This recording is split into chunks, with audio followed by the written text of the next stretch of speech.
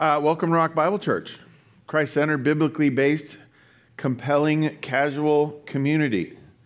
We are compelling ourselves and others to Christ in casual ways that welcome all to worship, being a community that serves a greater community. Amen?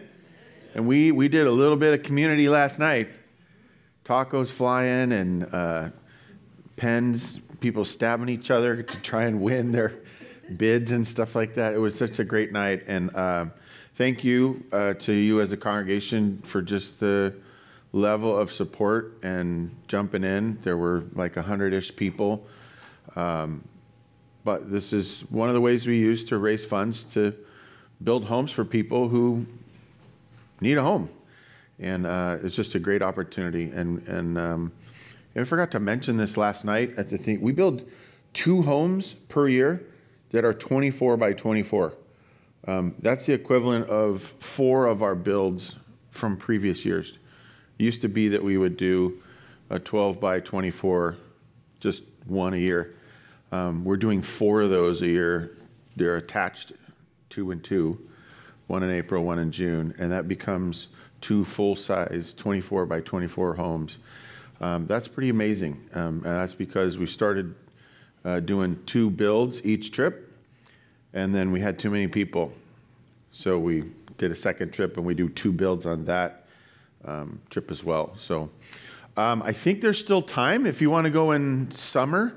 The spring trip is cut off, but if you would like to be involved in that, I'm sure Jan would love to have you, and so would I. So be thinking about that. But thanks for last night. It was great. Amen? Amen. Let's jump into our continuing series on Hosea. We're chapter 5 today. Hosea being a prophet, probably from the northern kingdom, the 10 tribes up north. And they were in trouble. They've been, let's say, goofing around and doing some of the wrong things, right? That's the shortest, most light way to say it. And God comes on the scene and says, hey, this has got to stop. You've forgotten how this works, who's in charge, what blessing looks like. Obedience has gone out the window. And so he tells Hosea, let's talk to him. You know, now the first couple chapters we've gone through already, they talk about God basically commanding Hosea, hey, go find a prostitute and you're going to be married to her. And that whole analogy, that's pretty much gone at this point. We're like 3 chapters into poetry now, and it's all prophetic poetry. And this is kind of fun and kind of a new thing for RBC, for us, because we've tended to do epistles and narrative type passages. This is one of the first times we've really spent a bunch of time in poetry. And so that's kind of fun for me. So let's pray, and we'll have more fun. Lord, thanks for this morning. Thanks for last night. Thanks for people that serve and work and whose hearts are dedicated to you. And what a great experience that was. And may we be reminded that that is exactly what the passage this morning is talking about. This prophet, this book, your relationship with them and the northern kingdom, talking about what does it mean for your heart to pursue God and then to serve. And I pray, Lord, that as we look at this passage, you would be spurring on our hearts and minds, drawing our attention to the things that we need to see, think, and feel. And then, Lord, may it be a blessing to you and a blessing to us as it honors your Son. Through your Spirit, we pray it in your Son's name, Jesus. Amen? Amen. Hosea, chapter 5, verse 1. Hear this, O priest. Now, this is interesting because now we're plural. He talked to the priest singular a chapter ago. Now, all of a sudden, we're priests plural. He's talking about, pay attention, O house of Israel. Second line there, that's the northern kingdom, those 10 tribes. And he's probably talking to their priests. When you talk to a priest, there's some argument that, we might be talking about the southern kingdoms because in Judah and Jerusalem with Benjamin, the second tribe in the south, there'd be one priest in the temple, pretty much it, right? Well, when you go up north, they started making up their own rules. It's like, well, we're up here and there's a bunch of Canaanites. Let's just mix our religion with their religion, and they do these things, and we'll kind of incorporate that. And they synchronized religious practices. And this is what God's upset about. And so he's talking to all those priests in some way. Give ear, O house of the king. Now, you should chuckle. I'm going to say it again, and I want you to just fake the chuckle or force the chuckle if you need to, okay? And then I'll explain it after, right? Give ear, O house of the king. Yeah, that's cute, isn't it? House of the king as opposed to temple of the Lord. Oh, you've got a little cute place where your king sits, which, by the way, shouldn't be a king, because where's the king supposed to be? Down in the south, because kings only come from which tribe? Judah, one of the two in the south. So are these real kings? Not according to God. But they said, hey, let's just set up our own kingdom up north. And let's just kind of do what we want to do. I mean, after all, God wants us to be happy and have our way, right? Super bad logic. Get you in trouble logic. And in a hurry. Quick, fast, and in a hurry. For the judgment is for you. We're going to come back to that underlined statement, O house of the king, because what I want you to see is this is how it starts, this section of poetry. And we're going to come back and revisit that in a little bit. But they're in trouble, and so there's this judgment. You've been a snare at Mizpah and a net spread upon Tabor. These are places up in the north. You've created problems there. And the revolters have gone deep into slaughter, but I will discipline all of them. All right, he says, I'm going to fix this. Now Ephraim, which is another name for the north, and Israel is not hidden from me. This is like an obvious statement. But what's he reminding them? The same kind of thing that Jonah probably learned the hard way. What can you never do? You can't hide from God, right? There's that little word there hidden. And they thought they could go up north and just do whatever they want. And God's up saying, I see you. Right? Hide and seek never works with him. And now, O Ephraim, you have played the whore. Israel is defiled. I want to point out, and this is a reading technique for Hebrew poetry.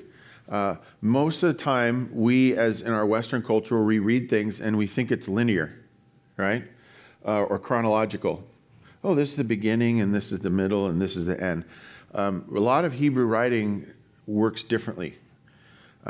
They'll start you in the middle, and then they'll repeat it. Then they'll go back to the beginning, and then they'll show you the end so that they can take you back to the beginning and then say, this is why it was in the middle. And you're kind of spinning like, was I just in a boxing match? You know. And the other thing in pointing this out is a lot of times they'll say the same thing twice with just different words. Could you say that again, but in different words? You know, somebody says something and you're a little confused. And could you repeat that? Only explain it, right? This is why you get Ephraim and then Israel, Ephraim and then Israel.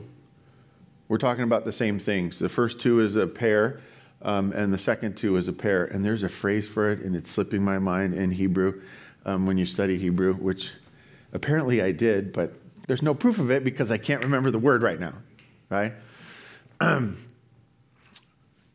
Chiasm. There you go. There's your word. Why do we need that, Scott? You don't. Okay? But when we read, we want to see the pairs as they go through. And you'll see that more and more as we go through the next few chapters. Their deeds do not permit them to return to their God. This is a little bit ironic, or should give you the feel of, wait, didn't we hear a return earlier just a little bit ago? Yeah. Because God tells Hosea, go again and love, or return and love, right? He says, but some people can't return. Why? They're blinded They're headed one direction so far, and they're worse than blinded. How about enticed? I'm chasing this thing, and I'm just going to keep chasing this thing, and I'm very excited, and I want to have that experience and see what it's like, and I'll check in with God later. Sound dangerous?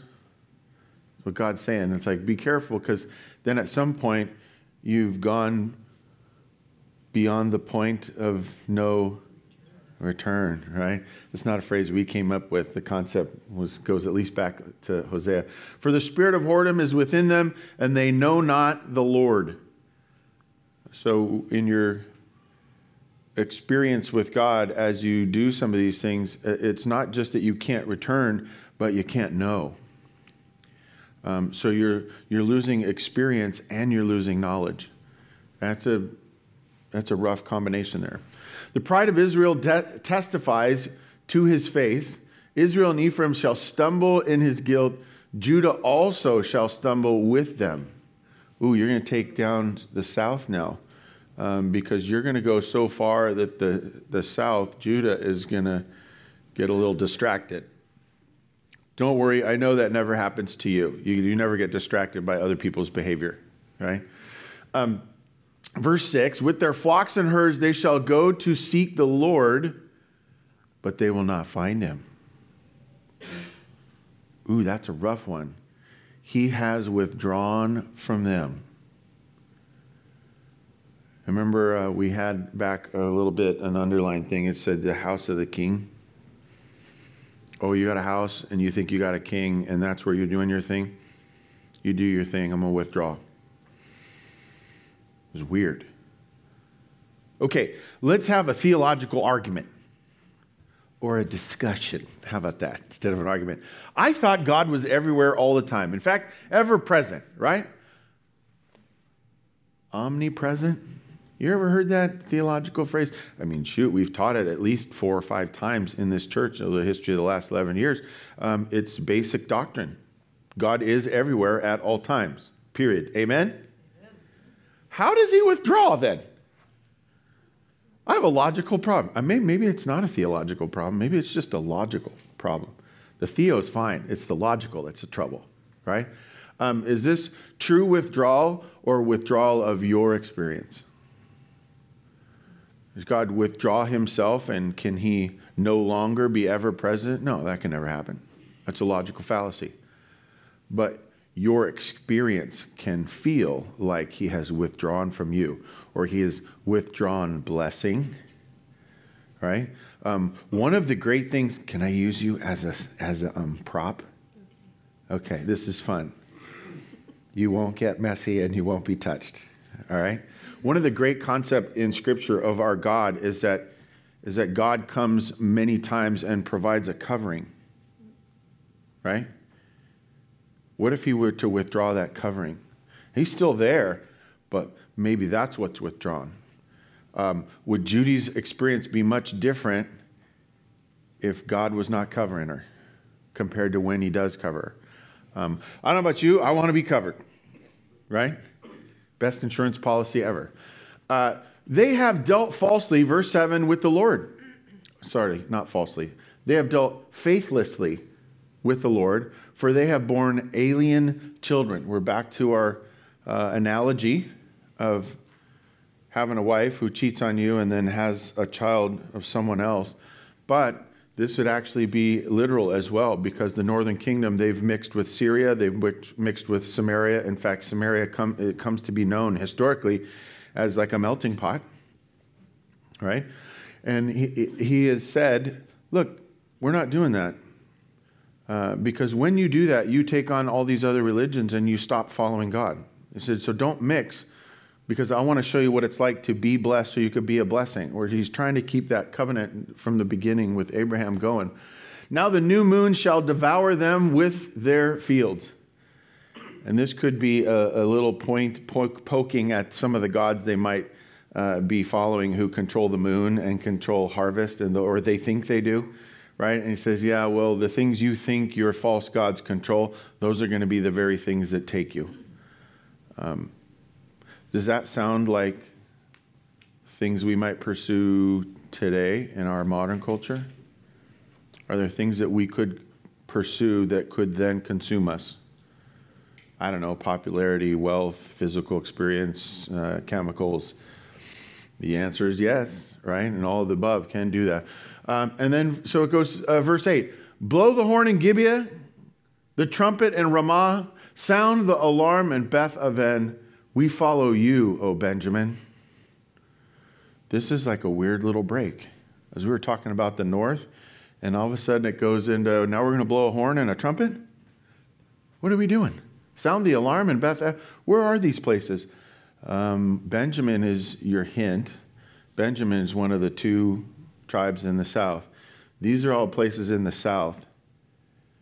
And Hosea is telling them, keep sounding the trumpet. Keep calling people back to God. Stick with it, south. Don't get distracted. Right? We're going to come back to this later too. You'll see in a bit.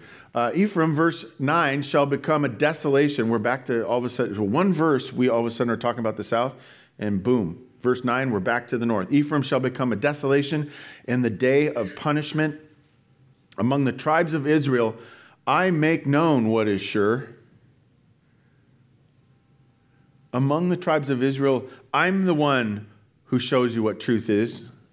I'm the one who pulls back the curtain. I'm the one who shows clarity, shines a light. I am the one who gives you real experience. So whatever you think you're pursuing,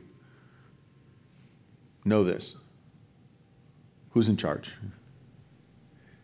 Right? With what you want, you think you know. Blah, blah, blah, blah, blah. Stop it. Pursue me. That's what we sound the trumpet about.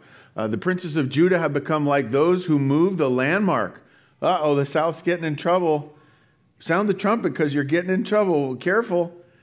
Those that move the landmark. What move a landmark? Why would you move a landmark? Right? In fact, let's talk about this for a second. What's the purpose of a landmark? We had several landmarks last night. Right? We did our whole thing, and then we were cleaning up, and there were tables rolling out and garbage going out, and then we had all these chairs. And the first chair we sat down, you know what it was? It was this one right here. Why this one? I'll teach you. The nerdiness of your pastor. The little mark on the stage that is dead center. And if I stand at that mark and look at the center of the back two doors, I know what middle of the room is. And this became, I set it on that, so I got 3 seats here and 3 seats there, and this became the what? What are we talking about? It's the landmark that we build from. Right? It delineates boundaries and gives guidance. Why would you move a landmark? Well, you know, Scott, I know you have the seats a certain direction, but we're going to change it up. You move a landmark if you want to change something. For them, if we go literal, they're marking what? Land. This is about property. Generally, the phrase is. What happens when you try to move somebody's property line?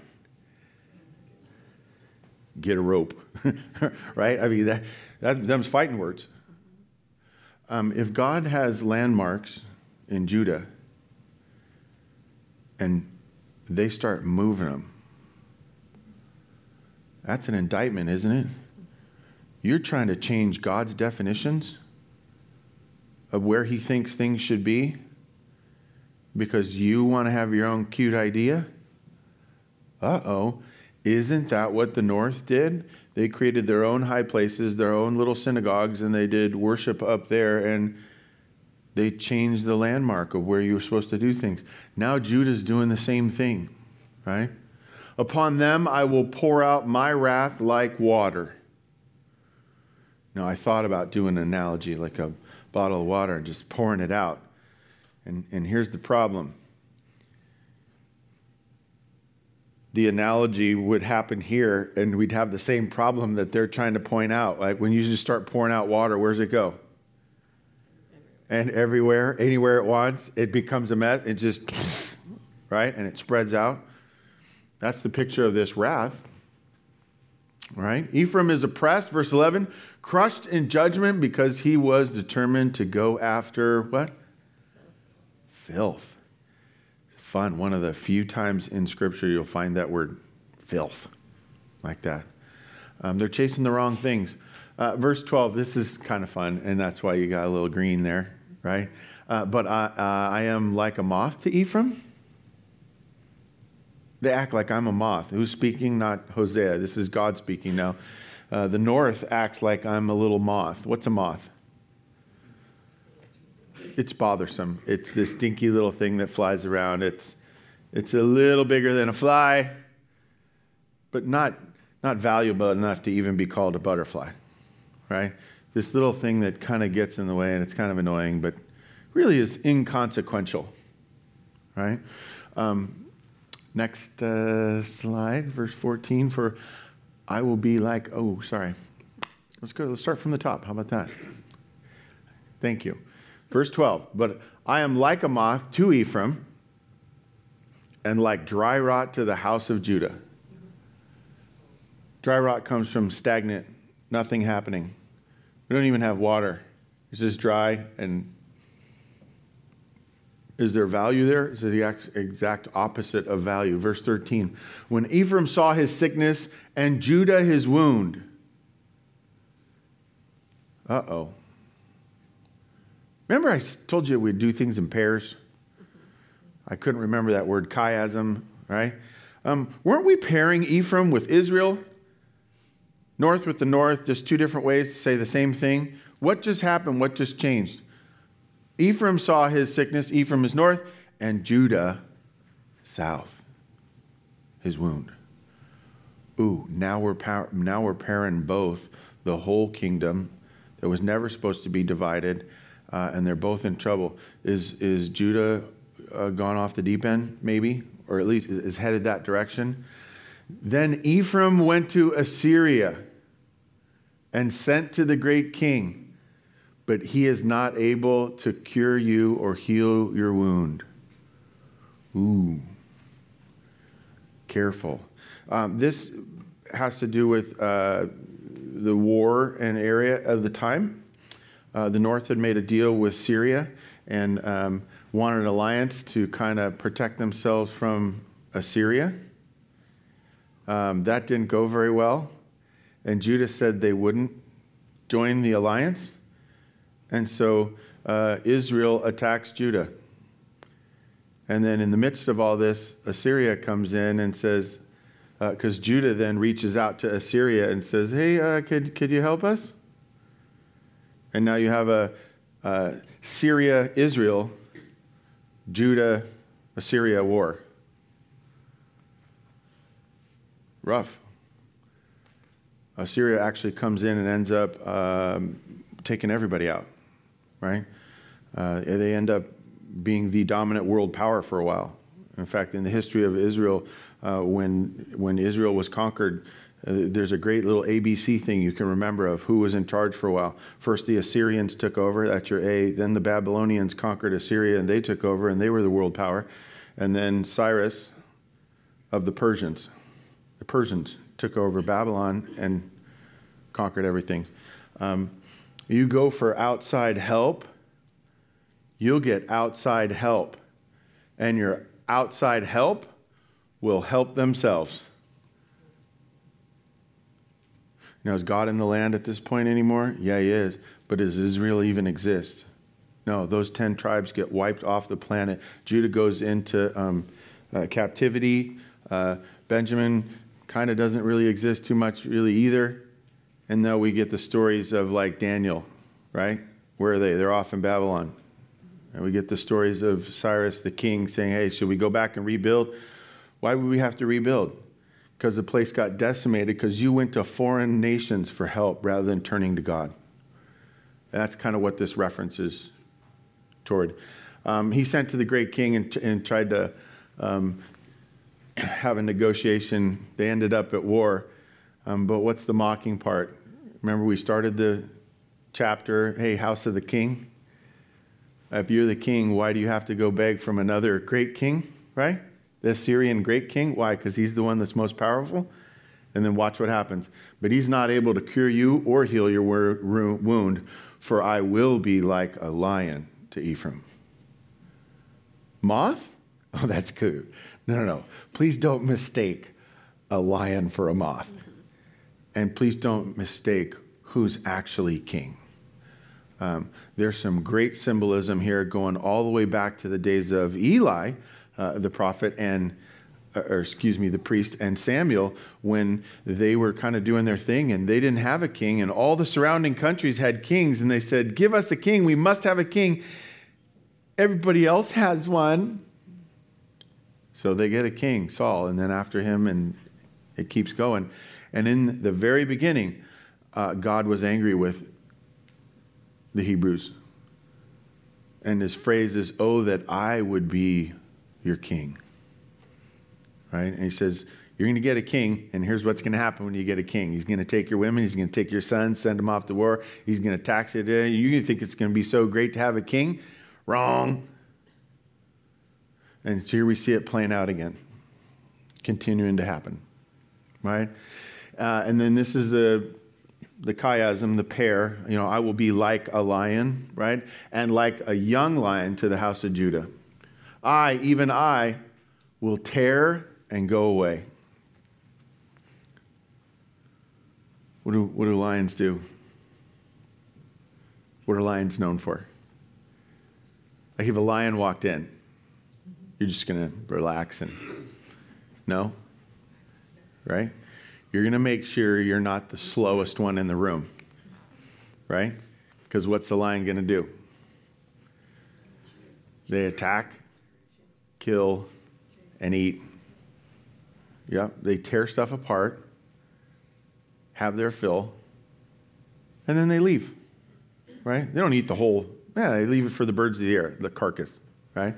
This is the analogy that we're going with. And is it literal? Does God go away? Remember I told you, theologically, he's everywhere. So he goes away in experience. He goes away in blessing, in covering. And I will carry off, and no one shall rescue. I'm going to carry off? Yeah, we're back to the lion analogy, right? We got a pair here. I'm going to tear them up and then go away. Or maybe I'll just kill it and then drag it off because I'm going to go eat it somewhere else. You've seen lions do that too? Right? Absolutely. God mad? Say yes. Yes. Right? Okay, people at home, say yes, because the people here are really quiet. Verse 15, this is the last verse. And I will return again to my place. I will return again to my place. How could he return if he never left? What's the place that we're talking about? House of the king? Or how about the position of the king or the status for who is your Lord? He's going to return to his place in function for the people because they're going to finally re-acknowledge that, oh, God is supposed to be the head, the point. He sets the landmarks. We follow him. And he's saying, I will return again to that place. It's not a physical statement. It's an experiential statement in the hearts and minds of those who should have had God in that place all along. It's a great little phrase. Until they acknowledge their guilt and seek my face, and in their distress, earnestly seek me. God will, this will be fun. God will do distress. Does God do distress? Yeah. When people name their kids, they're happy names, right? Anybody who's like, oh, I think I'm having a boy. I think I'll name him Cain. No, that doesn't really happen anymore, right? Cain killed Abel. No, we might like Abel, or we go with Hope, Grace, all these great fun names, right? What are they meant to represent? Goodness, positivity, theology, happy day, God's on our side, that kind of thing. Anybody name their kid Distress? No? I have a suggestion for you, and this is, again, how my twisted mind works. Rather than name him Distress, let's just call him Ernest. That's a name, right? Ernest? We actually have people who are named that, right? What's that name mean? When you're earnest, this is the interactive portion of the morning, by the way. What are you doing, trying, or being? Actively seeking, faithful is another way to say that. Those are great ways to say that. Honorable, trying hard. We would name our kid Ernest if we did because we wanted to show how we're to pursue God. Or let's just go straight to the passage and use the word, how we're supposed to seek him. And when your name's not Ernest and you're not seeking him, life will get what? Underlined? Distress. Full. Right? We have to add the full there. It will get distressful. Or distressing. Can we just get off the distress? Right? May the Lord bless the reading of his word. Amen? Okay. There's a lot here. It's so fun. Like all the little idiosyncrasies and nicks and crannies. Let's take 3 thoughts from them. Because what we're trying to figure out here is who is God? Where is he in all this? I mean, Hosea has functionally disappeared. Gomer is long gone a couple chapters ago. So what's God doing?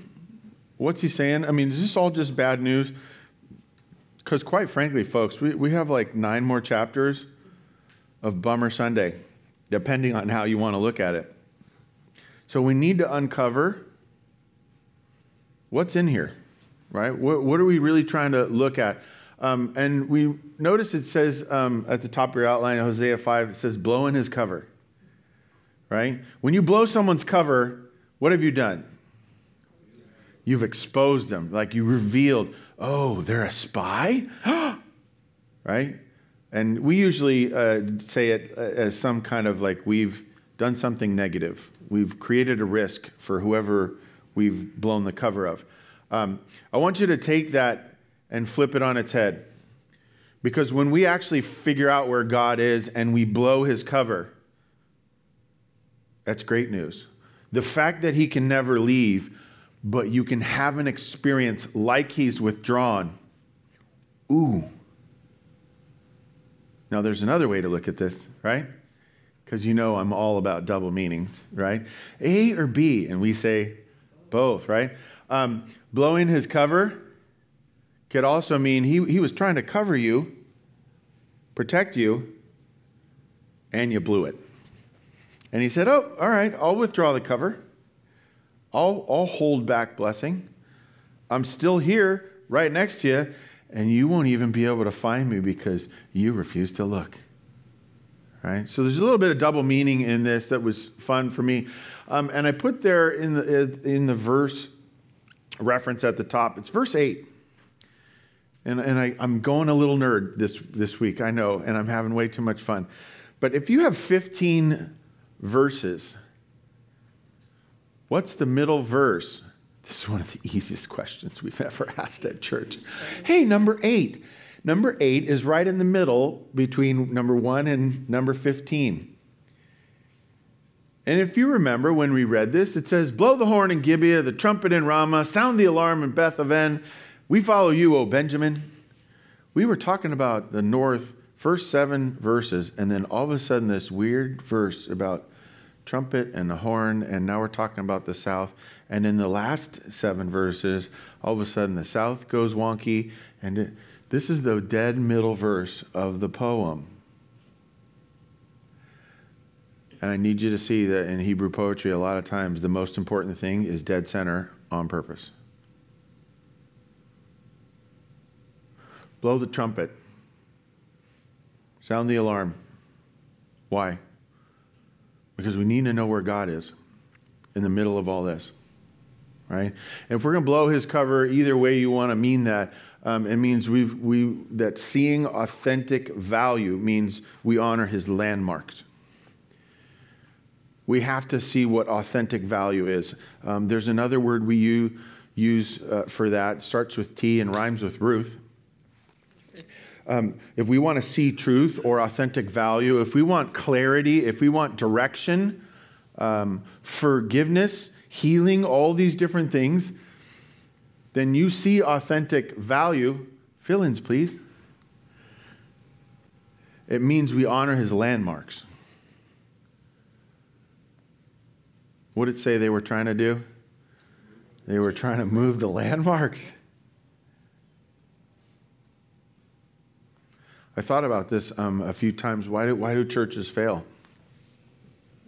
You can imagine I've thought about this a few times. All right? We're smiley happy right now talking about this.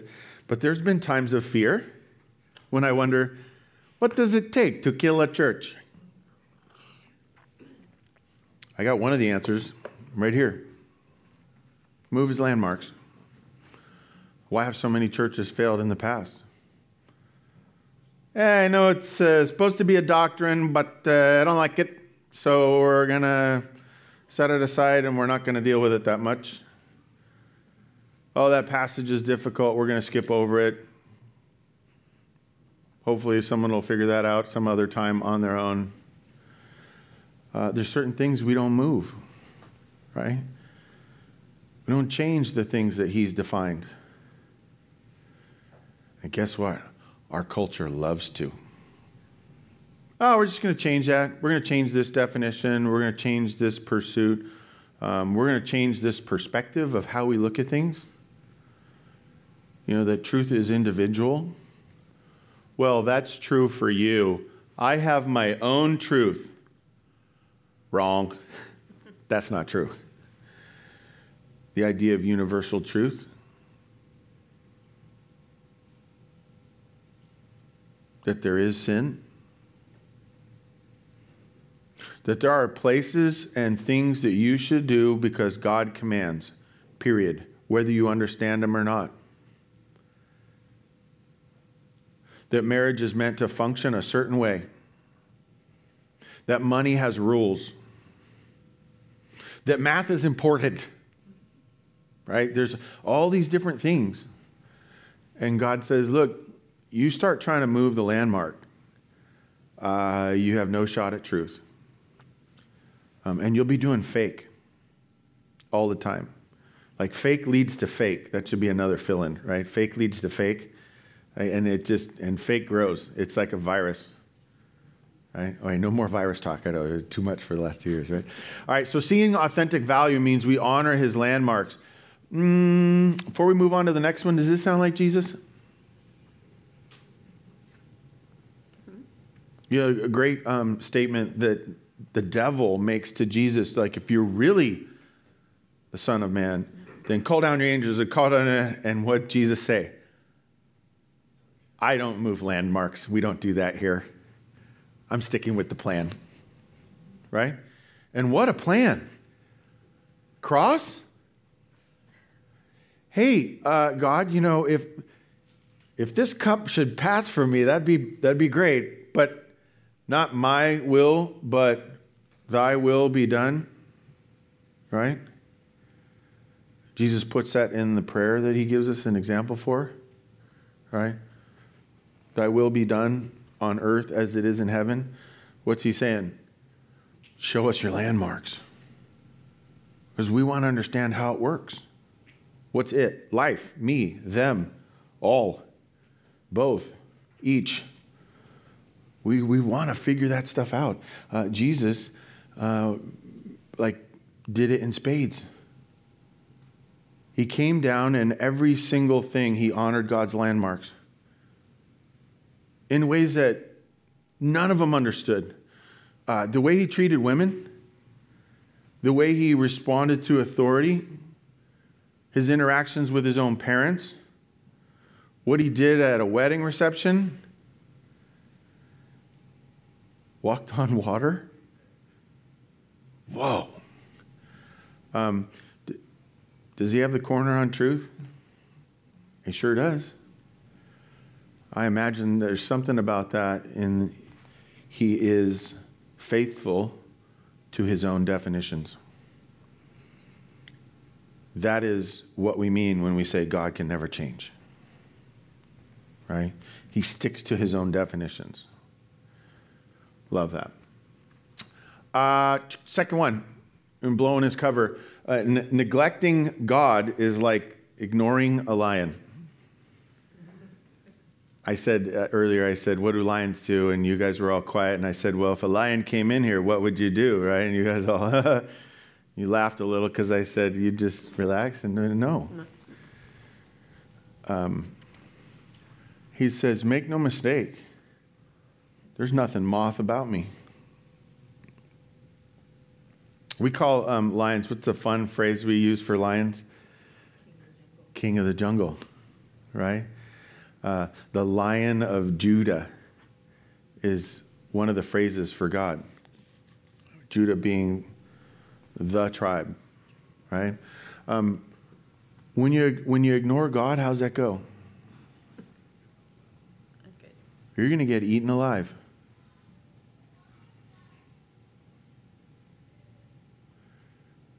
You know that was never God's intent? Because what does he want? He wants us. He wants relationship. But always remember, when you're in a relationship with the lion, you better be careful. Right? Who were the two trainers? Long time, I can't remember their names. Siegfried and Roy. They know this, right? Because recently one of the lions got one of them, right? Careful, because he's still a lion. One of my favorite things about lions is the phrase from Narnia books, right? C.S. Lewis's series, I think it was 7 books. Lion, Witch, and the Wardrobe, I believe it's that book where they're having a discussion. One of the girls is having a discussion and asking about Aslan, the great lion, who is the representation of Jesus in the book. I know, spoiler alert, right? And he says, well, is he safe? Is the lion safe? You know, this is really a question about God. Is God safe? And the response is, safe? Not at all. But he's good.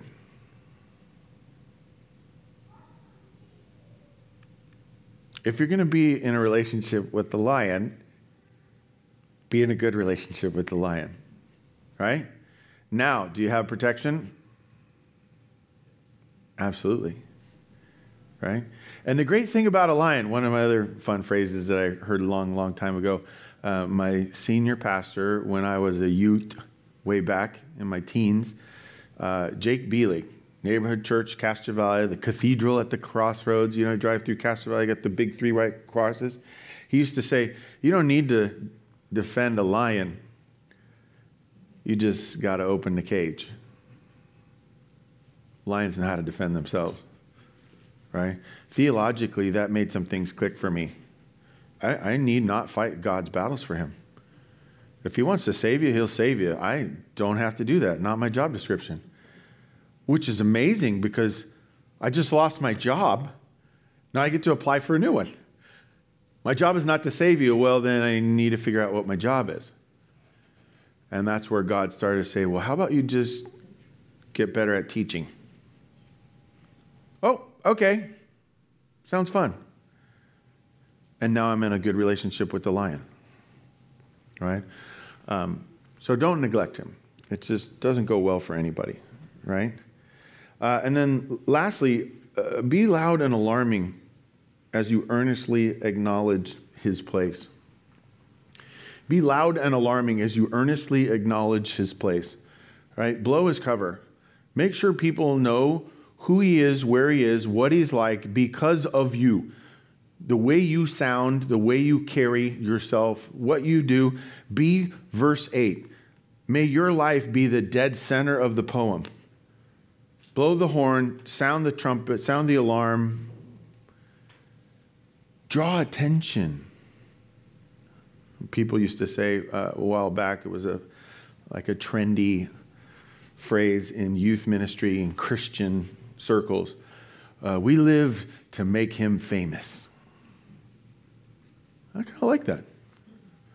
Now, does he need us to make him famous? No, right? Don't get too theological on this. But I can live in such a way that draws attention to him, makes him famous. Right? God wants us to not just follow the landmarks, but you do that by yourself, then you're by yourself. It calls us to community, it calls us to congregate. Right? He tells us to witness, martyr. Have to die? No. Do you know what the word martyr means in Greek? It doesn't mean die. Or it doesn't mean die because you were good and you were persecuted. In fact, it has nothing to do with persecution either. Martos simply means witness. Now, it came to mean die for the good cause because too many witnesses were shot, right? And hence we got the phrase, don't shoot the messenger. A martyr was just a messenger with a witness. They had something to say, to promote, to make sure people knew.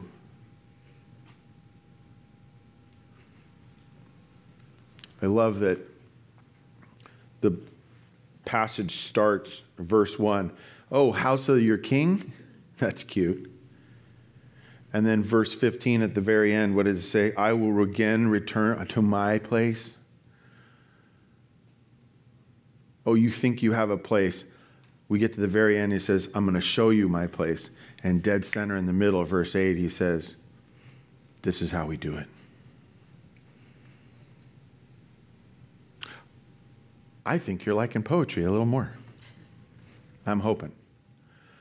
I trust that the poetry is drawing you back to the Lord. Did we say, may the Lord bless the reading of his word? Did we say that yet? No. Well, may the Lord bless the reading of his word. Amen? Amen. What's your horn? I don't have a trumpet, Scott. Go with the analogy. How do you do God to where other people see?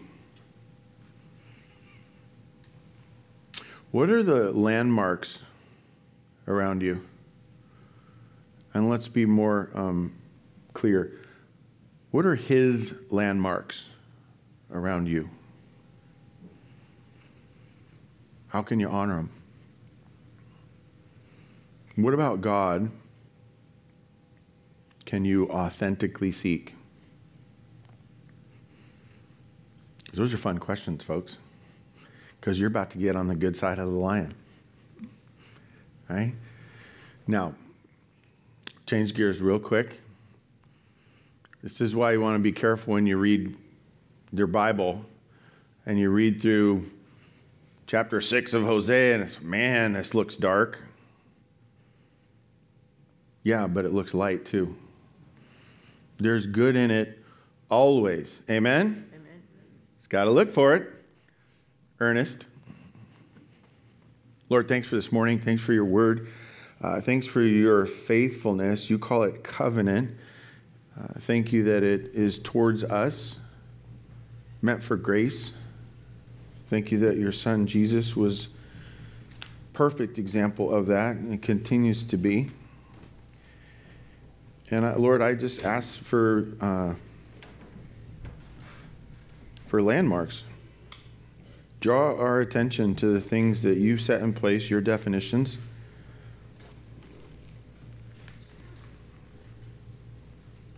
Help us to be clear about you, Lord. If you're here this morning and you've been trying to move something,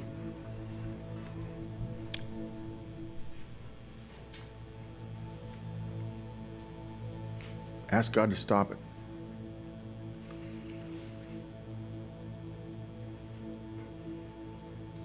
Where does he want you to stay?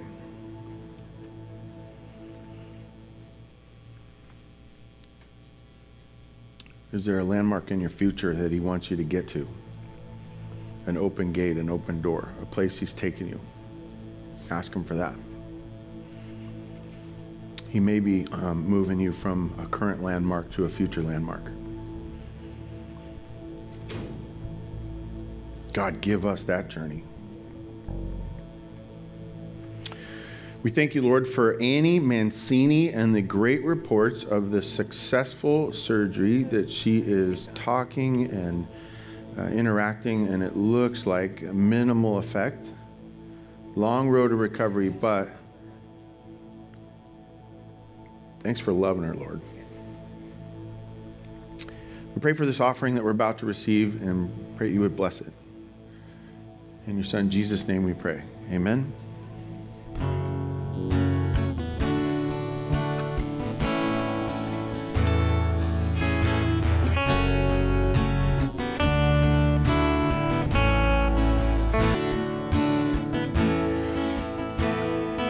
Please continue to pray for Annie.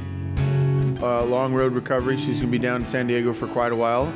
Part of that is the plan. But great things from Mike, her husband, and Caring Bridge has a blog if you want to follow that, and it's kind of cool. May you always know his covering. Amen. Go with him.